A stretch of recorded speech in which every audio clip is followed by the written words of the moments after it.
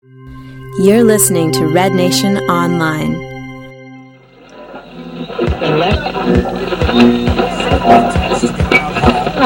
Got it to Davis, edge of the area. Davis to Brian Sheik. Seals the deal. Houston gonna win it on the road. It's the captain wrapping it up. And Brad Davis set it.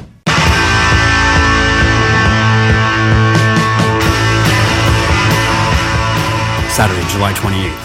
Steve Perry and I'm Ian Clark, and we're back from BMO Field in TFC's 2-0 loss to the Houston Dynamo. One team's winning streak continues, while the other must regroup and come up with solutions. A labored performance that lacked creativity, Toronto did not show any glimpses of the determination that characterized their streak over the last 10 games. With a tough month ahead, this will be the period to judge where the team stands. We're running through the match, looking at a struggling midfield, and what lies ahead through August. All in the next 30 minutes on East Side Stand Up. The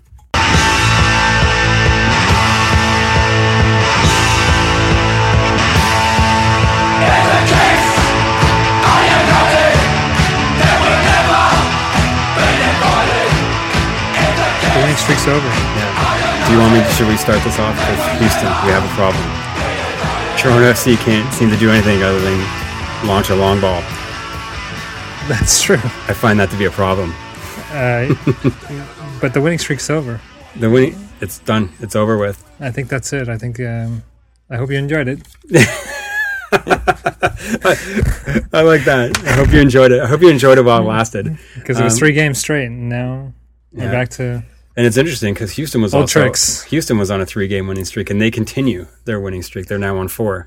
But we're back to old tricks. And speaking of old tricks, did you see that the back heel is back in fashion? The side heel, the back heel, it was all in play today. Yeah. Hadn't seen that in a long time. No. It was nice to see both Speaking teams. of old tricks. Yeah, both teams were doing it. And Reggie Lamb, speaking of tricks, he's got a few of them. Yeah, he had a few up his sleeves. Yeah. Quincy Amarikwa tried to pull off a little bit of a trick in the first half. 6 minutes in and the bicycle kick. Yeah. Some people would say that's gusto. I think maybe it's a guy who doesn't think that he can head the ball in. He just had to take a step back and head it. Probably would have had a better chance on better goal. Accuracy for scoring than a bicycle kick. Yeah, that's, you're right. It is ballsy to do it on a cross. People talked about, he scored a goal in the Liverpool game. People talked about how he celebrated with a dead fish flop kind of thing. Okay. Which is totally unique and kind of almost like the anti-celebration. Yeah. I would have loved to have seen it again. Instead of this bicycle kick thing. At BMO Field. But that's it. If we haven't laid it out, we're back from BMO Field. 2-0 loss to the Houston Dynamo, who, that's what it was, the matchup. 2 teams who pretty much had identical form coming into this game, where sort of starting, the date that I'm picking is at mid-June, when we came back from about a 2-week break where there was international games, where Canada had some games and the U.S. had games, World Cup qualifiers. And, Toronto lost the first one to Kansas City 2-0, but then we went into Houston and had this breakout game where we were winning 3-1, 2 goals from Danny Kovermans, and they ended up tying it late 3-3. And then from that point on, both teams really went on a nice run of, I think they each had 1 loss over 9 games. Both teams came into this game on a 3-game winning streak, all 3 for Houston at home. Toronto, of course, had a win on the road in New England. So it was almost looked like it was... It's like they're preparing for this matchup. Yeah, right? And on paper, definitely in terms of form and results, an even matchup, it looked like. But I think... I would have even said by the end of the first half, I thought it was still an even matchup, except for that goal. I thought we played really well. Yeah, I think the chatter, I think, at the half was people felt that might have been building up in Houston's favor, but I think you're probably right. It's probably not fair. I think it's hindsight after the goal, because I think that only came up once the goal was scored. Yeah. So I think that was just perception based on the goal. Yeah, the one thing I would say though is that going into this game, I felt that the one thing to watch out for would have been corner kicks and Brad Davis delivering set pieces. So whenever there was down that towards the half, there was about 2 or 3 chances Houston had. And that just always makes me nervous, because they have strong players in the air off set pieces, and they have one of the best delivery players in the league. I think you could argue Brad Davis, definitely not in terms of pedigree or class as with Beckham, but in terms of results, I think Brad Davis probably delivers as many goals off set pieces as anyone else in the league. In comparison to ours. Definitely in comparison to ours. I was thinking Frank sort of relied on the same sort of setup of delivering the ball to the top of the 6-yard box where Daniel Henry, and both times it was the same play, really, just a header. Yeah. The first one was more dangerous. The second one, he just didn't get behind it enough, and it was off. But it seemed like that was the relied set piece, and I just think maybe there's no imagination. Maybe we don't. Maybe we don't do anything different. Like maybe our team just run out of ideas. Yeah, just put it in there. Everyone just goes up and hopes that there's going to be like some kind of like lots of traffic and congestion that'll work in our favor, right? That's what it looks like. And you know what? He's been delivering that sort of corner kick for the last couple of weeks, just trying to get the right weight and the right curl on it, so it's just away from the keeper. Yeah, and just outside of that 6-yard box. Yeah. So we stand a chance. Yeah, but I think I think it's fair. I think off the start of the game, I mean, neither side was creating huge chances, but I think in the early going, I think one interesting matchup that I thought was Richard Eckersley against Matt Kanji. And I think that Houston might have seen an opportunity that other teams did, where it was they were going to try to exploit Toronto caught a bit too deep and catch them for pace. And you made a note all through the game about Richard Eckersley's play.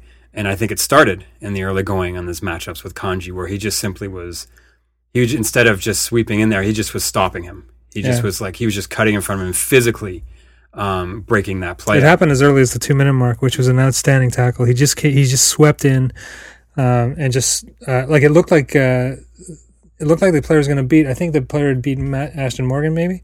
Ashton Morgan, no. When Logan Emery, perhaps. He beat. Or Daniel Henry. He did beat Daniel Henry. And all of a sudden, out of nowhere, Eckersley came on this diagonal run and just didn't even do a slide tackle. Just ripped the ball from his feet. It was just kind of like, it was dramatic. And, for a British defender, where you're used to seeing slide tackles, actually he didn't do a lot of that. But he did do the stopper position, and he did play in a traditional sweeper stopper, whereas Emery didn't. So they weren't lined up in a formation like that. But he countless times wound up playing the stopper, and I just think that he's starting to get into that role, being in the center, which he's mostly played on the outside, right? And it's because maybe we've had strong players up until more recently when we haven't, like Adrian Kahn's hurt. So they've had a whole bunch of people go in there in the middle, not to great success, and I think they found it now in Eckersley. So I think he's probably going to find his position until Kahn gets back, and maybe the two will play in the middle and Emery will be out. I think, and that's what I think is the case, is that it's a great point. I mean, Eckersley has definitely grown into that role. And in the first games that he played in the center, he still had all his habits of being a fullback or being the right back. And you could see in the way that he was marking or not marking, or the way that he was drifting out of position, following guys down the wing. And now he's just kind of has this, I mean, tonight we saw it over and over where it was like he'd almost come out of nowhere. He just closed down on player. His timing was on, and he was closing down players at the right time in the right spot. And he's got the confidence to just basically control that center. Yeah, and I mean, I marked that play down in the 2nd minute, and I marked one down in the 16th minute as well. Almost an identical play against, again, Matt Kanji. And I think that was those were two telling plays, because it really set the tone early on that if Houston had gained success with that, I think we would have been in trouble. But I counted 6 times where he basically performed that stopper role to perfection. I just thought, wow, he's really found his position. So yeah, it's great to see, and I guess I think deservedly play of the match. No, I mean, we talk about it.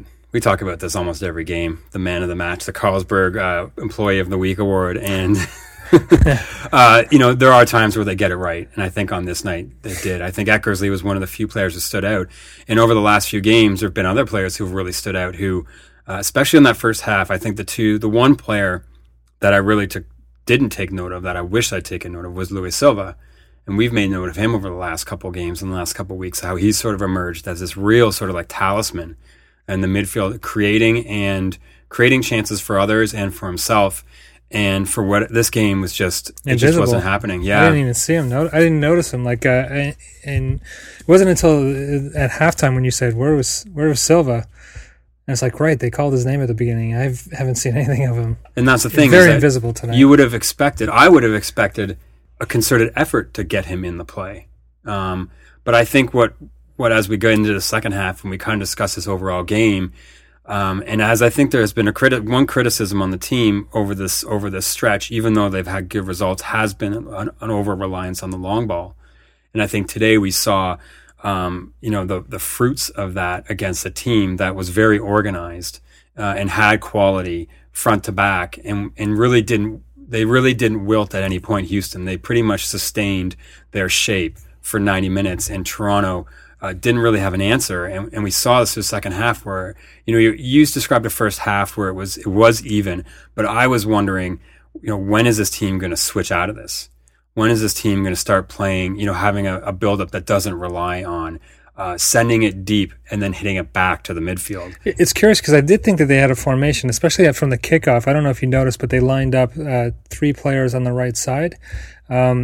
And it looked like a set piece from the kickoff, so the ball went back to Frings, and Frings lofted it onto that wing because that's where they loaded it. And I figured that they were going to go in, and there was going to be a play back, and then something forward through. And but actually, nothing materialized out of it. It looked like they had a different formation. Even on defense, I would say that there was almost a saucer shape that was taking place with both Morgan and Henry moving sort of into the midfield and leaving Emery and Eckersley as a back line. So it was like a 2, and then Morgan and Henry were lining up sort of with Frings, so it was like 3 guys, and then there was like a sort of a second strata of midfielders, which Silva was not a part of. And I often think of football sort of like chess in the way that games are won in the middle through the midfield, and I noticed that all of our back line was actually kicking long balls every time.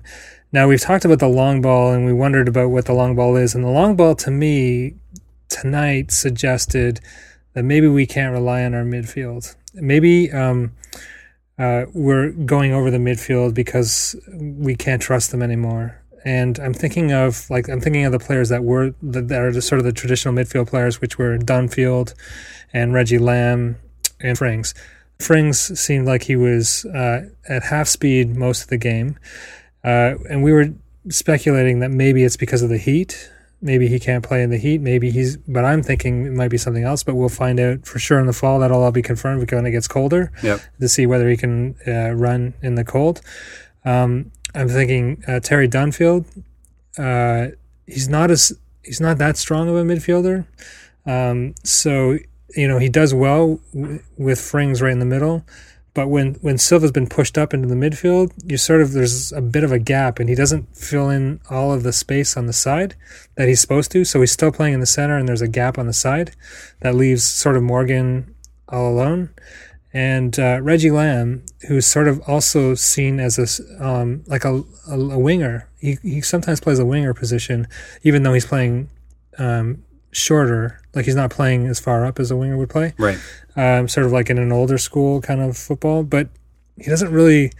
we don't have midfielders that can win the game in the middle. So we wind up losing the ball somewhere through our midfield. I don't think the back line can trust the midfield anymore. It's better to turn the ball over by kicking it long, or at least taking your chances with the long ball, because it's going to give you at least more time to recover for the next wave of an attack. I don't think Houston came at us with loads of attacks, certainly not in the first half, more so in the second half. And that's when I think, we started...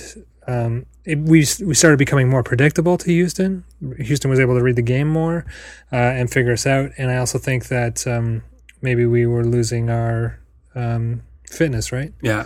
So you certainly saw the unraveling happening by the second half. Yeah, and you know what I think? I'm going to draw. I'm going to draw a little picture here. I'm going to take you somewhere with this next point, because we're talking about our midfield, and now I want to talk about Houston's midfield and one of their most recent signings from Honduras, Garcia. And you looked at him, and I thought he looked excellent. Yeah. And he made some in the first half. I didn't notice him until you pointed him out. He was incredible. In the first half, I don't even remember, there was a run that he made where he just sliced through the middle and just slalomed around Frings like he wasn't even there. And he did it again in the second half. I think around the 46th or 47th minute, there was a little play that Houston had where he just he just shimmied around these guys, and it got to a point where every time he had the ball, Toronto's defense was just watching him because they knew if they bit, they would get turned inside out.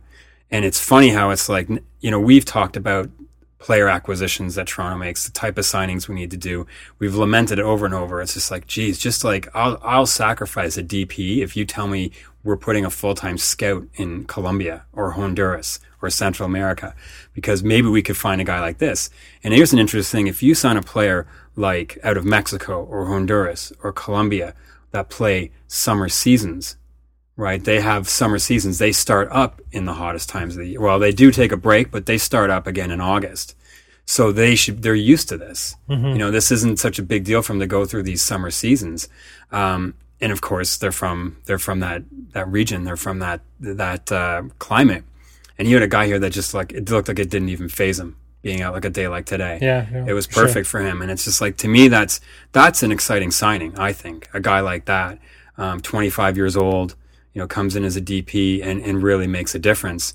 And then he looked at a different level. When you see our team playing against Liverpool, you can see that there's different levels of football. Yeah, he looked like he was of a different level. Yeah, every time he touched the ball, and even some of the things were so imaginative with the touches back and forth. I just like he didn't even look like there was a defense out there. No, he was just walking through us. Yeah, so it just was, and there's a comparison. You can it. say a comparison between Garcia and Frings in terms of two midfield players who are designated players, and one who looked to be really struggling through this afternoon. Keeping his legs beneath him, and another one that looked energized through most of the game and was able to create some really exciting moments. That's a thing where also I think on this afternoon Toronto's result really fell short, was that Frings is a player who really, like last year when he came on, it was just like, holy cow, this guy is bossing the midfield. Like, this guy's quality is on a completely different level. And I don't want to say it's fallen, but I think this year we've seen ebbs and flows, highs and lows in his game. And when his game is low, he isn't that linchpin. He isn't that talisman in the midfield. He's just another piece. And when it's a game like that, Toronto falls short like they did today. So that's the thing where it's like, if we segue out of this game and we start talking about signings that we've made and how this international window's closed down, that's something I think that's a discussion to have, is, who are we identifying as potential players for the future? Are we recognizing that our midfield is not young and we don't really have the guys in the middle of the field that are going to take us through next year, the year after, and the year after, because we don't. Mm-hmm. Right. And we focused on, problems on sort of the back and the front lines. But I think now our problem is in the middle. Anyway, I wanted to ask you about what you thought of Miraquai, because that was sort of a person that started playing. He's a new player. Yeah. And he's playing up front. Yeah. Honestly, he was okay. I wasn't really impressed, to be honest, on this performance. And I don't think he's a long-term fit. I personally think he's going to be the 2012 Perry Mirosevic. He reminded me of João Plata. Did he? Just because of the how he, I found that when he did get the ball, he could keep it, and he could make runs with it. Which is funny because... But also Plata, later on couldn't do anything after that. Yeah. And we sort of saw that too. We saw the inability to do anything. Don't you think I find that kind of strange, because it's like if we signed a guy who probably makes around the same amount of money, brings roughly the same kind of game, has the same kind of pace. Yeah. Yeah. What's the point? Yeah. Other than maybe Paul Mariner being like, well, this is my guy. Yeah, probably. Whereas Plata wasn't my guy. Sort of a turf pissing thing. Yeah. Of turf marking. So I'm interested to see if anything comes out of next year, and who we can identify through the fall, if anyone. Because, we're going through another glut of tough games, and we start our Champions League on Wednesday. It's going to, a new grind is on the horizon for this team, and we haven't really, brought in the kind of reinforcements that we saw in 2011 to kind of really turn the team around. One of the things I want to say about, what do you think about Ryan Johnson's form? Well, this game wasn't anything to definitely get too excited about. I think he's had a couple tough games, but I think it might also go with, the last 2 games he hasn't been paired up with Kovermans. Obviously, I think that partnership was starting to work out when Kovermans got hot. And so he's sort of out of sorts because Kovermans is not there? Yeah, and you know what I think we saw at the beginning of the year when Kovermans was injured and Johnson was the only guy up front, he wasn't able to kind of produce, and that's just, I don't think that's his natural, I don't think that's his strength. I don't think that's his natural role to be the man up top. I think he's more suited as that secondary or even a player maybe lying back in the hole that's delivering the second or third wave of goals rather than being the primary goal scorer.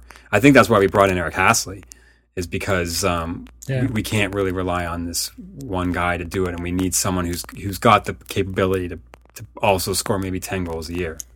But I felt he was playing in that whole position, and still he was losing the ball every time. And then there was one time when he was even fed a pass, and he just lacked the initiative to try and chase it down. It might not have been a great pass, but he didn't even want to try for it. I just felt, I don't know, I just feel like his heart's not in this game. Well, at least in this team, maybe. And you know what? The other dot that I want to connect with maybe the fall of his game was the poor game from Luis Silva, because they've been connecting. You know, in Luis Silva's run, it's been him and Johnson feeding off each other really well.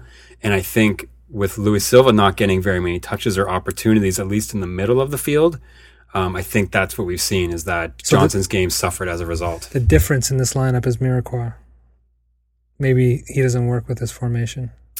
I think maybe you're right. Because you know what we would have seen before was we've seen 2 up top, 1 in the hole, and sort of like 3 midfielders behind them.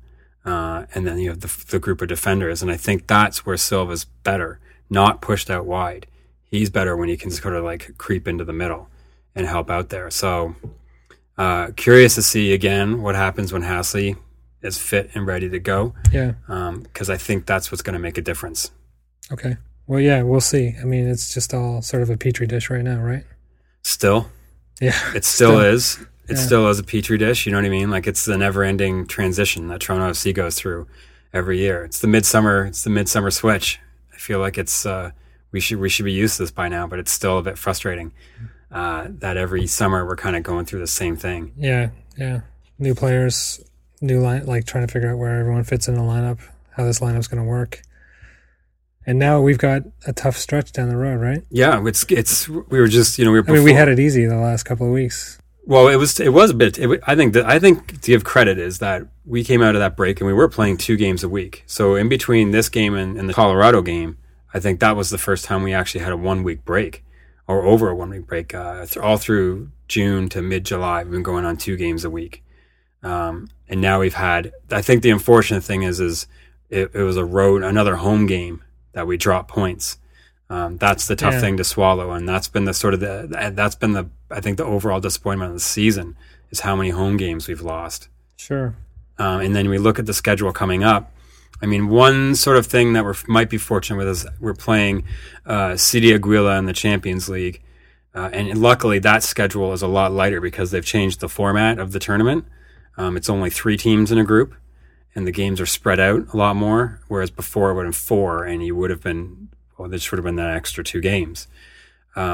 I don't think, just doing brief research on them from the El Salvador League, doing our tour of Central America, it seems every year. We have Honduras one year, Panama the next, and now we're going to El Salvador. I think we should be able to handle that game, and maybe that will give us some confidence, because then we go to Chicago over the long weekend. I don't feel good about that. Chicago's a team that's sort of hovering around on the brink of being, sort of a top half table team, really being someone to be wary of. But I think they're still sort of figuring their lineup out and figuring out who their best players are. And then we go to Columbus the week after. It's never a great place for us to go. I mean, last year there was that epic result where we won 4-2, finally winning in Columbus. But, that result may be the exception rather than the norm for us against them. Luckily, we bounced back with Portland, who's now, or at least we'll see how the results go, could be still tied with us for the worst team in the league, and then Kansas City. So it is going to be a tough stretch, and that's what's unfortunate, is that this was a road game, and even though we had this great string of results, I still feel like people weren't convinced necessarily of those results. And I think the confidence of the team still wasn't very strong. I think it was, I feel like this team could be 2 losses away from really spiraling out of control again. That's what I worry about. If we lose a couple games in a row, is this just like, well, that's it? Like they won't be able to recover from that? I hope not. But because Portland could be the chance that they at least could get a win out of, right? Yes. So, but I would hope. But the momentum might be swinging the wrong way by the time we get to Portland. That's what I'm worried of. I mean, I hope we can go into Columbus and get a draw, or go into Chicago, get a draw, maybe get a win in Columbus, and prove that whole thing wrong. What I just said, that would be amazing. Yeah. That's what I'm worried about, and I feel like this team is sort of teetering on the edge of going one way or the other, because we've. If one thing is the team has been consistently inconsistent, and if there has been one consistency, it's not been in a good way. It's always been in a bad way. So, we're still kind of watching this team to determine where they sit. But it's the kind of thing where it's like I'd rather be proactive and make good acquisitions to ensure that it doesn't go like that. But we've sort of missed the window. That window's closed in terms of internationals coming in. Now we're just left with stuff in the league and waiting for the next season. Speaking of acquisitions, what do we lose with Hasley? What do we lose with Hasley? What do we give up? We gave up a 2014 first-round draft pick, and we gave up an international spot for 2013. It's interesting, and that's the kind of thing, we saw these kind of deals in the Mo Johnson era. And they always bit us in the ass. And we're still cleaning up his shit to this day. Actually, I guess you could maybe argue with DeGuzman being traded. That might have been the last. But that was still in this season. Yeah. So we are to this day. I think your comment is still valid. Yeah, that we still have to clean up these bizarre short-term solutions, like, reactive signings that were made under Mo Johnson. Took so long to clean up, where we sacrificed things in the future for something in the now. And, maybe it won't have, the MLSL draft is such a crapshoot that who knows, maybe it won't mean anything. But you had an interesting theory that you were thinking that by then we might be higher up in the league next year, that we might not have such a great draft pick to be losing, so it might not be such a bad deal. Yeah, and who knows, maybe we'll end up trading someone for a draft pick next year or this year, and we'll sort of regain someone else's spot. So you never know, but I think it's a dangerous trend to get into, giving up your future for the now. You have to be really shrewd when you do it, and you have to be really sure that you've sort of covered all your bases. In Toronto, in football, in hockey, and in basketball, have a horrible reputation of doing that, and A, bad identifying talent, and also B, giving up those draft picks and other teams scooping up great players at the expense of those trades. So that's definitely my worry, that if Toronto has a shitty year next year, Vancouver is going to be sitting on a top 10 pick. And usually, and if you do your homework and are careful and do your due diligence in NCAA football and MLS draft, a top 10 pick usually is a guy who be like Sam Cronin. Yeah. Who end up being an MLS caliber player. Yeah. So I think, what, we should just kind of wrap it up on the game and say... I want to do a Sights and Sound. Oh, you do? Can we do a Sights and Sounds? Yeah, why not? So when Mirepoix was being introduced... Oh, yeah, the ghost. Who appears on the board? The ghost. The ghost of Nick Soolsma, yeah. And I think everyone got a howl out of that. There was a good laughter, yeah. They are both number 18, Yeah, they just haven't replaced the picture or the name. It's weird. Absurd. Anyway, and I was saying as we was leaving, my new Sights and Sound of the game that I do when I'm in the stands is how many current TFC player jerseys can I see in the stands? Yeah, that's a good one. I didn't see any. I saw who did I see? I saw Anatakora. Yeah. I saw, and Aceval would have been one, but we got rid of him this week. I saw Amaro Guevara. Who else did I see? There was someone else, and of course, sitting in front of me, my favorite former TFC player, number 13, Tony Soprano. was in front of me. But you know what? That's my new game. Who can I find that's still whose jersey still? Did you find any on the team? You know what? Okay, I did see a Richard Eckersley jersey. Oh, wow. When we were walking out of the stadium. Interesting. Because he won the player of the match and he had a good game. But you know what? I think on the closing note, I want to just throw one question. Did you think like the 2-0 scoreline? I think that isn't really indicative of how the game was played. You know, I think 1-0 would have been pretty much more appropriate because, like you said, the first half was pretty evenly matched. But I think the second half was definitely in Houston's favor. 1-0 for sure. I think 2-0 makes it kind of look like Toronto just wasn't even there. But in the second half... But interestingly, both goals came at the end of the half. The second goal was scored at the 86th minute mark, and the first one was scored at the 45th minute. So true. Interesting, yeah. Kind of, that's at the end of the game. That also suggests to me fitness, which we talked about, I think. I think the midfield just was not there. Our midfield was gone. They were absent, and I think... Yeah, it's going to come, right? Yeah. The game, and it showed that the goals came right at the end of the half, which is a suggestion that this team isn't fit. No. And, that's the other thing. I think our best results over that 10-game stretch, I was crediting the midfield, especially when we had that midfield of De Guzman, Frings, Dunfield, and Avila. It was a strong midfield, yeah. They were producing, and their legs were fresh, and they looked good, and they didn't tonight. And as a result, we go down to a Houston Dynamo team who they've kind of proved they're the real hot team right now. They're on 4 in a row. They just won 2-0 on the road against another surging team. Good for them. Yeah, so for sure. We just need to regroup, get this game taken care of midweek, and we're off to the Windy City. Yeah. For a tough game. Yeah. So wrapping that up. Yeah, we'll see. This is Steve on the whatever. Can you tell right or left on this? Not really. You can. So we're not doing like any kind of like tricky. This is not a political thing. Yeah, right. Steve's on the right. Steve's representing the Reform Party, and I'm representing the Green Party. Thanks for listening, and we'll catch you next time.